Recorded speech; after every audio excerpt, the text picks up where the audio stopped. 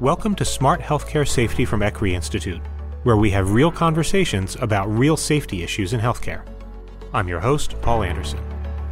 More than 5,000 members across all care settings rely on us as an independent, trusted authority to improve the safety, quality, and cost-effectiveness of patient care.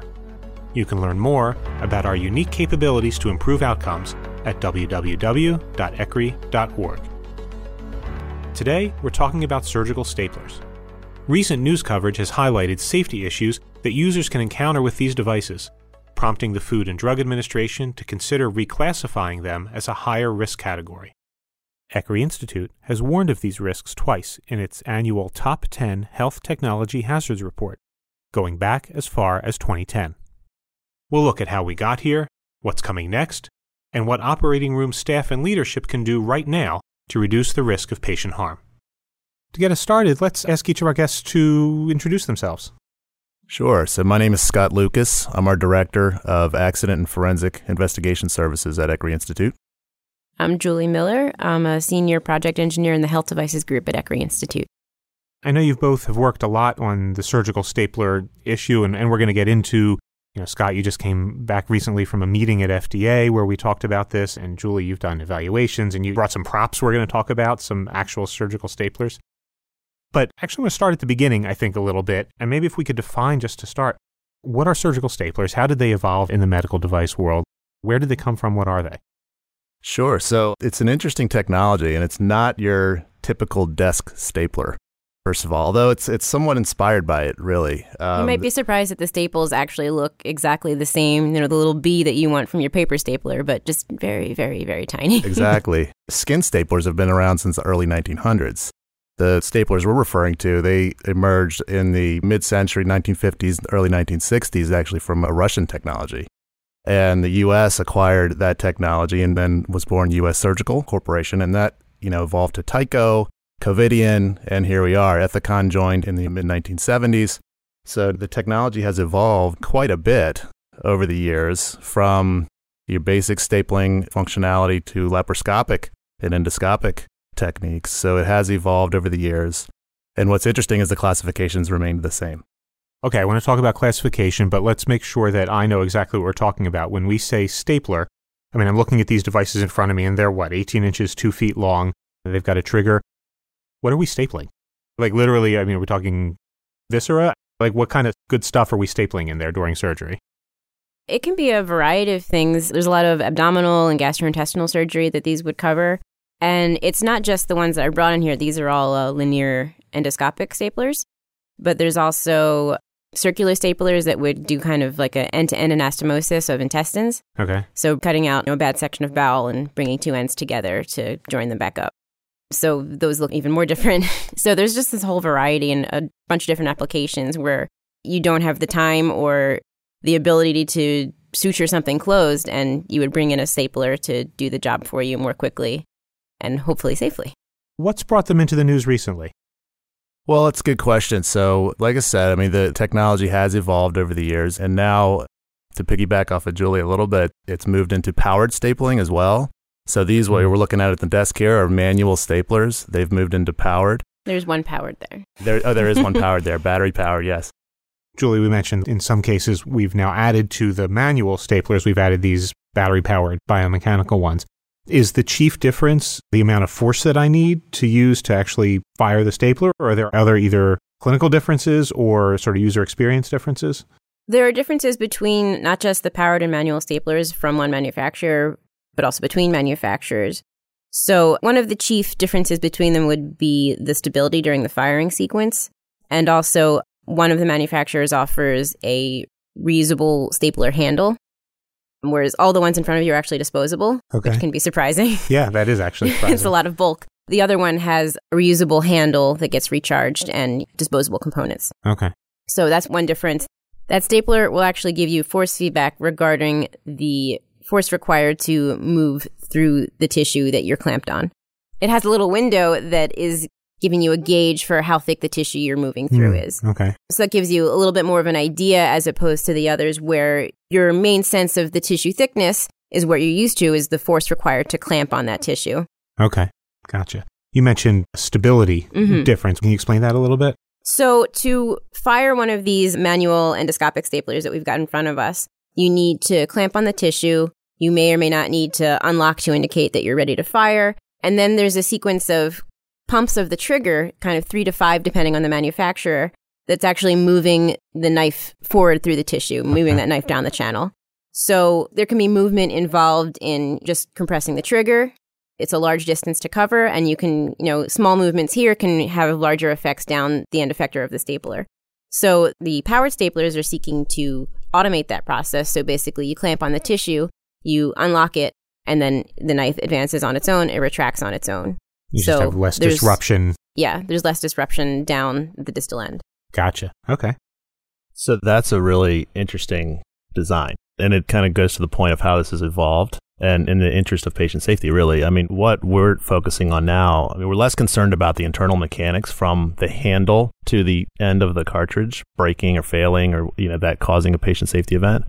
But we are very interested in the tissue cartridge interface where the action is actually happening. So all of these powered features are really going to that. So what are the biomechanics? This is viscoelastic tissue. So what's the compression required? At what speed at which the knife transects the tissue is required? Is the tissue too thick for the cartridge that's installed? Is the tissue too thick? And one of the things we're looking at, is there a way to have a tissue gauge, a thickness gauge, such that if it exceeds the recommended thickness, there's a safety lockout feature, things like that. Can we get even smarter? So I think that's where this technology is going, of getting very smart at that interface, which arguably will improve outcomes. Sure. Well, anytime you can remove, I don't want to say it. Take out the human? That's sort of where I was going. So let me say it. Anytime you can give the person who's using the device more information and then eventually put a forcing function so that they can't make a bad decision. Yeah, you nailed the forcing function's the right term. Yeah, absolutely. And there's a kind of a balance, right? I mean, you want haptic feedback sometimes as well. So you want to be able to feel it,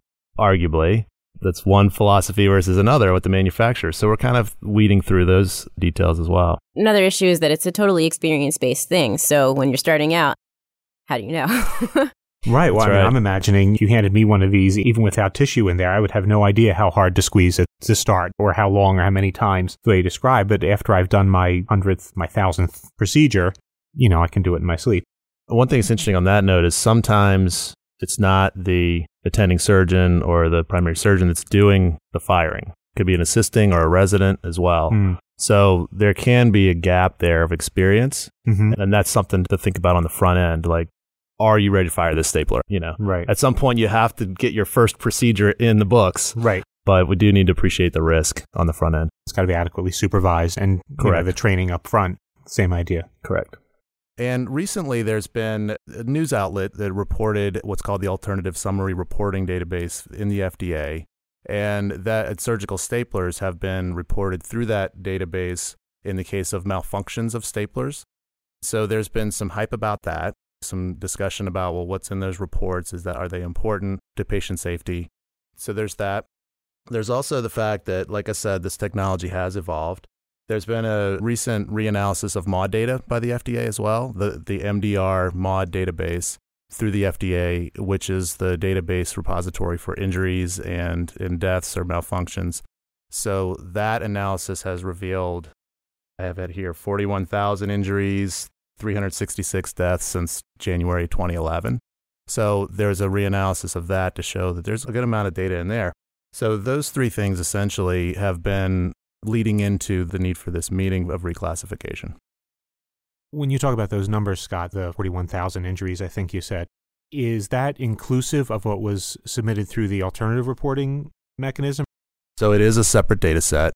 And in that, I believe it was some 50-some thousand reports of malfunction in the alternative summary reporting as well. So together we have, close to 100,000 events, including malfunctions over the last, say, 9 years. That's what's led into taking another look at this. Do we have a sense of, are there patterns and themes to the kinds of things that were reported, or I guess also to the kinds of injuries that patients might see? Are there patterns that we know through any of these reporting mechanisms? So there are common themes when we hear that someone claims that the device has malfunctioned. It could mean a variety of things, really. It generally is referring to something unexpected happening during the firing process. That could be the tissue is unexpectedly thick, or the knife isn't moving through it, or it's closed and jammed on the tissue, it's not reopening. Mm-hmm. Or it could be the surgery went fine, but some sort of leak has developed, and the patient's not going to know that until something develops potentially much later. But there's a variety of ways that things could be perceived to have gone wrong or actually go wrong, and we're encouraging more awareness of the correct use and application of the staplers for patient safety. And some of the ones that we get in the investigation side are the more serious events. So we've identified, and it's no secret, some of these procedures are higher risk than others. Sure. If we're doing a lobectomy or a nephrectomy or a hepatectomy where we're transecting and stapling the major vessels leading into those organs, that's a scenario where if the functionality of the stapler or the usability or something affects that staple line, and it does not form completely, there can be bleeding. So in those scenarios, it can be critical for the patient. Mm-hmm. Okay. So, Scott, one of the things you talked about as you were sort of describing the history of these devices, and you talked about how they've changed over the years and evolved, and now we've got electromechanical ones in addition to the more manual ones. You mentioned that the devices have not been reclassified. So let's talk a little bit about that. How are they classified originally? And do we typically see devices reclassified of any kind, not just staplers, as the technology evolves? Sure, it's a good question. So they have been historically classified as a Class 1 device, which is designated as the least amount of risk to the patient. So Class 2 is moderate, Class 3 is the one that are like life-supporting devices, et cetera. So historically, it's been Class 1. Now, when the FDA proposes to reclassify a device, certain criteria need to be met. One is a change. Is there a change in the industry, in the data, in the design, in medical technique, clinical technique? Something needs to change, needs to precipitate the reclassification. Then secondly, there should be special controls, as they're called, put in place, or there should be special controls that will mitigate that risk to patient safety. So identifiable special controls that say, if we put these in place, then it will improve patient safety. So those two things need to happen. So the practical effect of the classification, whatever it is the different classifications result in how the manufacturer would do what? Would test the device pre-market? Correct. So if there are special controls that are regulated by the FDA, then those should be met by the manufacturer in the design and marketing and labeling of their devices. Okay, got it. So what typically would initiate a reclassification? So if I've got a device on the market that is a Class 1, if I sort of make a radical change to the technology of the device and am now marketing essentially a new device, it's going to be reevaluated, I assume, for a classification. But is there a mechanism by which a device that hasn't had a significant technological change is still evaluated, where its classification is still evaluated? Yeah, when they submit a 510K, unless they're exempt from submitting a 510K, in that they'll want to prove that it's substantially equivalent to a predicate device. Okay. So if the FDA agrees that it's substantially equivalent to a predicate device, then no need for any change in classification. Gotcha. Okay. And what's interesting, kind of add to that a little bit, is that there are actually two devices involved in a stapling procedure. The stapler and the staple, the implantable staple. So that's housed inside the cartridge, and all three of these staplers on the desk here. But the staple is a Class 2 device and always has been. So the stapler is a Class 1. And obviously, the staple, the performance of the staple itself, is directly dependent on the performance of the stapler. So there's that component as well that justifies the reclassification. Yeah, Scott, it's a good point. So I'm showing Paul one of these cartridges that Scott is talking about. It actually houses the staples that are implanted inside the patient. And you can see there's 3 symmetrical rows of staples that will be deposited up towards that metal anvil. It looks just like an anvil on a normal paper stapler, except there's about 80 to 100 staples that are going to get pushed up as the staples are deployed. And they're actually followed by a knife that moves down that channel. So first, the tissue is compressed, the staples are deployed, and then a knife follows the deployment of the staples to transect the tissue. So, you never want to cut something before you've, compressed it or put the staples in because you don't want anything to bleed. And are those types of scenarios that we might see in the error reporting is we've got either a premature cut, I mean, you mentioned earlier tissue being jammed in there, I know what it's like to jam paper in a desktop stapler, so right. I'm imagining that the mechanics are actually probably pretty similar, but right. the effect's much worse. Yeah, you're not wrong, but to the same thing, the paper stapler jammed because you put too much paper in it. Right. Right? Good point. So you want to carefully match the tissue that you're stapling to the cartridge that you've chosen. And there's a variety, even by manufacturer, of different colored cartridges that have different staple heights that you need to match to the appropriate patient tissue. And Sure. it can even vary within the same patient. You might expect that doing a gastric sleeve. So I'm just going to I need a thick cartridge. A patient's own tissue can even vary within the same organ. So it's a very delicate process. Sure. And just, careful matching is required. And Scott, you mentioned, and I'm fascinated by this, the different classification of the staple and the stapler. Right. And I'm sort of envisioning, on the one hand, that makes sense to me, right? They work together, but they're different things. Just like in any surgery, I'm using lots of devices which might have different classifications. But on the other hand, they're so intertwined. Right. That's fascinating to me. And the staple, you think about the staple, there's also another layer of consideration for the patient. You've got to think about biocompatibility and sterility as well. That's really another reason for upclassifying the staple. So we had this meeting at the end of May, I guess hosted by the Food and Drug Administration. And Scott, you were there. Can you tell me a little bit about what was the purpose of the meeting? What was our role there? What went on? Sure. So it was a good meeting. It was hosted outside of DC. And when the FDA needs to or proposes to reclassify a device, the procedure is that an independent panel is brought in to essentially judge and vote on that classification and discuss all the issues that are presented. So that independent panel consisted of surgeons. It was chaired by Dr. Frank Lewis. He was Executive Director Emeritus for the American Board of Surgery. Mm-hmm. And then so there was a host of other surgeons and researchers. There was an industry representative, public representative, and we all presented to that panel things that we found interesting in the field of surgical staplers. Our purpose at ECRI was to present our safety data that we've gathered over the years on staplers. We presented things from our evaluations that Julie's been doing, our accident investigations that we've done, our patient safety organization data, and other data to kind of paint the picture of how we feel about the surgical stapler safety. And then we opined at that point that it should be reclassified. And we did it from the perspective of patient safety. Like it's consistent with a moderate risk. It should be classified as class 2. And that was actually, interestingly, unanimously agreed upon by everybody there, that it should be reclassified to a 2. Including the industry representatives. Including Medtronic. They presented there. Ethicon contributed by proxy, I believe they called in at some point and agreed with Medtronic's position that it should be reclassified. The panel agreed unanimously. So there was no real discussion about class 1 versus class 2. There was a comment about class 3 not being necessary, class 2 appropriate, class 1's inadequate. Gotcha. Yep. So what happens next then? If there was this unanimous recommendation to the panel, do we anticipate a timeline going forward, or what do we think happens next? So the next step, which I think is the most important, is to identify what special controls should be put into place. So again, from 1 to 2, they need to abide to special controls, which are in addition to the general controls that manufacturers currently go by.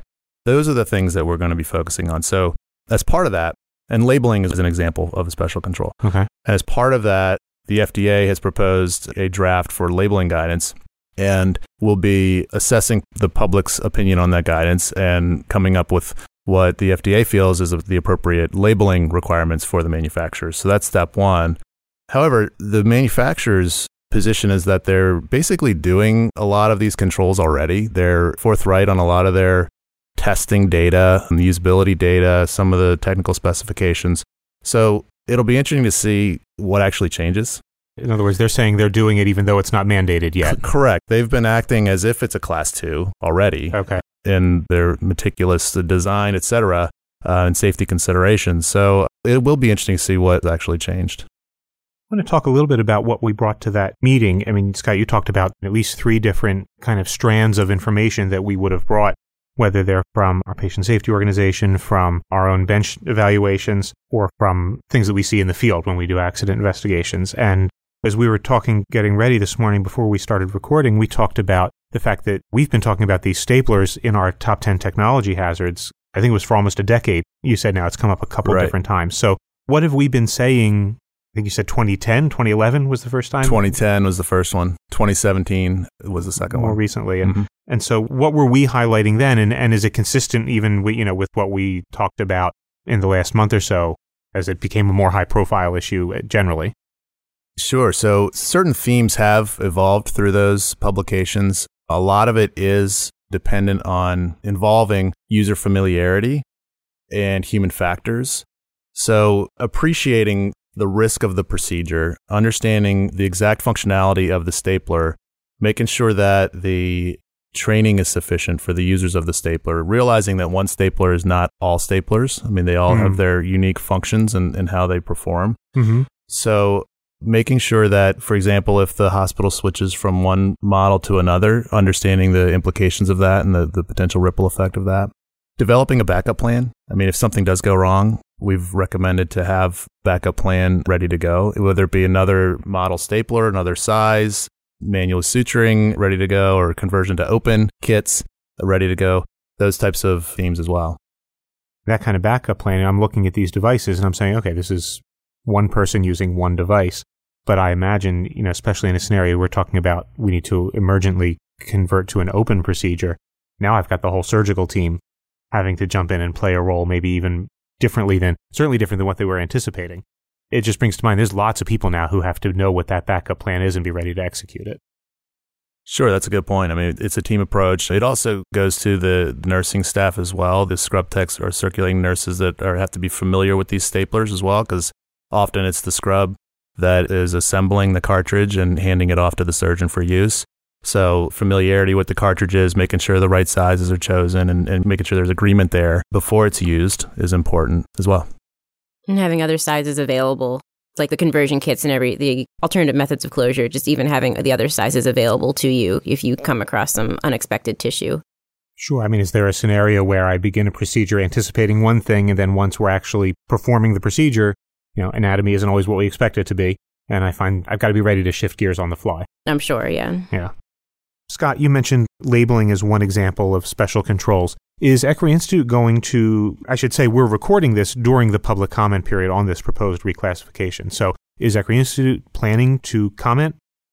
Yes, we are. So we are putting together a comment for the labeling draft, and through that we'll offer just specific additions or deletions of the current draft, and that will be available to the public. Okay. So by the time this is released, the comment period will have closed. And then obviously, my understanding is that it's fairly open-ended in terms of specifically when FDA will follow up in the Federal Register. And not about this, about any sort of rulemaking process can take a while maybe for those comments to show up. Right. But they'll be there. They'll be there, and I would expect at least Medtronics to be there. I don't know what Ethicon's doing, but yes, there'll be some manufacturer representation there too. Okay. We sort of talked about what's next in the sense of there's this regulatory process is ongoing. It'll take its course. It'll happen. We talked about some steps that organizations want to take in terms of things that are not, we don't need to wait for the regulation or the classification to change in order to be vigilant about safety. I want to make it a little bit more immediate though. If I'm running an OR suite today and I know I've got procedures first thing tomorrow morning that are going to involve surgical staplers, what are some things I want to be doing today, this week, to reduce the risk of patient injury? So today, this week type of stuff, that makes me think about the clinical users and possibly the patient safety and quality and risk management folks. Mm-hmm. So actually, I could start with the latter. So the risk management people, they should understand, that there are high-risk scenarios, there are high-risk procedures. In the event that there is an adverse event where the staple line does not form, there's bleeding, etc., I think it's very important to understand what to save in the event, in the incident. So like, if we want to look at it retrospectively afterwards and investigate this thing, then we want to look at the stapler, we want to look at the cartridges. I would suggest sequestering all of that, sequestering the stapler, the cartridges, and actually numbering the cartridges in the sequence that they were fired so that we can then go back and look at the operative report and follow along. In the case of circular staplers, we recommend to preserve the tissue donut. So that's a piece of tissue that's actually removed. And that can be examined for the knife cut and staples, et cetera, to assess the staple line integrity. So those things are important. Also on the risk management side, making sure that the incident reporting is accurate. So coming from the user to risk management and that correspondence with the manufacturer, make sure that's accurate and up to date. So as Julie mentioned earlier, sometimes an injury may not be apparent or patient harm may not be apparent until a couple days after. Like if there's a leak or patient goes home and there's a gastrointestinal leak from an anastomosis, then we think that the incident reporting should be updated accordingly so that it's more useful later. Because something like misfire in a report doesn't really help. Right. So that's something to have a plan there on the front end, preventing an accident, hopefully. The patient safety folks and the users can make sure that we are, one, familiar with the devices, especially if there's been a new switch from one manufacturer to another or a new model, et cetera. Have all the available cartridges ready to go, understanding which cartridges are appropriate for which tissue, understanding some of the adverse events that can occur, and they may not be serious. I mean, if the stapler gets stuck on the tissue, it's a matter of time to release it sometimes, or you have to have a plan, but just understanding all the little intricate nuances that can happen. Something like firing over something unanticipated, like a metal clip, is contraindicated in the device IFU, meaning it could actually damage the knife and lead to an incomplete staple line. Yeah, we haven't touched on that yet. That's a great example. And you can see that. You can see damage on the anvil and the cartridge when that happens. Julie was describing the staples being laid down before the knife advances. If that's clamped on a clip or another instrument prior to firing, then you get cutting and the staples don't actually contact the anvil, so you have a cutting event without the closure ahead of it. So that's a big problem. Or there's so much force required to fire the stapler because it's clamped and the jaws are separated that it can break. So that's another kind of leads into what can we do now. I mean, if there is an excessive amount of force required to fire the stapler, don't try to overcome, and we don't need to be a hero and try to overcome the stapler to complete that line, and just take a step back and see where we're at. Julie, when we first sat down, you were showing me one of these staplers. You were sort of demonstrating, even when it's working properly, the hand strength that's necessary to fire it. It's significant, yeah. Yeah. So if I'm trying to do that and now I'm picturing somebody trying to get both hands and really squeeze on it, that's an indication that maybe I want to pause for a moment and see what's actually going on. Right. Yeah. We mentioned the role of folks like risk managers and so on, but what about some other roles like folks in the supply chain? You asked the question about what should we do today or this week. There's also the question about planning. And that goes to the supply chain side, actually. So purchasing and supply chain. So we've had cases where there's been a shift. I've mentioned this a couple of times, but there's been a big shift from one manufacturer to another for cost. And the entire fleet of staplers is changed over to the other manufacturer, whichever scenario that is. And it can be the whole suite of endomechanicals that your hospital has chosen. So it's not just necessarily assuming staples and staplers are cheaper for one manufacturer. It could be the whole endomechanical suite. Right. So you get some leverage on the economy of scale kind of stuff. Sure. But when that happens, sometimes the users can be upset about that because they're so familiar with the other device. And we do feel that familiarity is a huge component of this. So that's where we, again, should be a pause, not just cost, but let's look at what our users are using. Let's look at the human factors and familiarity issues. It's almost like doing a failure mode effect analysis in the engineering world to see if we make this switch, what could go wrong. And it's okay to make the switch as long as we know what could go wrong and build in those mitigating strategies. So that's important, not to just make the switch blindly, but consider the users. And like Scott said, you can't just assume a stapler is a stapler. Right. Though the end goal is the same, we want a closure, an anastomosis, a transection. The method of getting there for even the staplers that are brought here is very different between the manufacturers. And you can't just assume that because I know how to fire a stapler, I know how to fire this one as well. Would you involve frontline caregivers in, obviously they're not involved in the cost analysis, but would you actually bring them in with a manufacturer to try out a device and give their feedback on how it's different or things like that?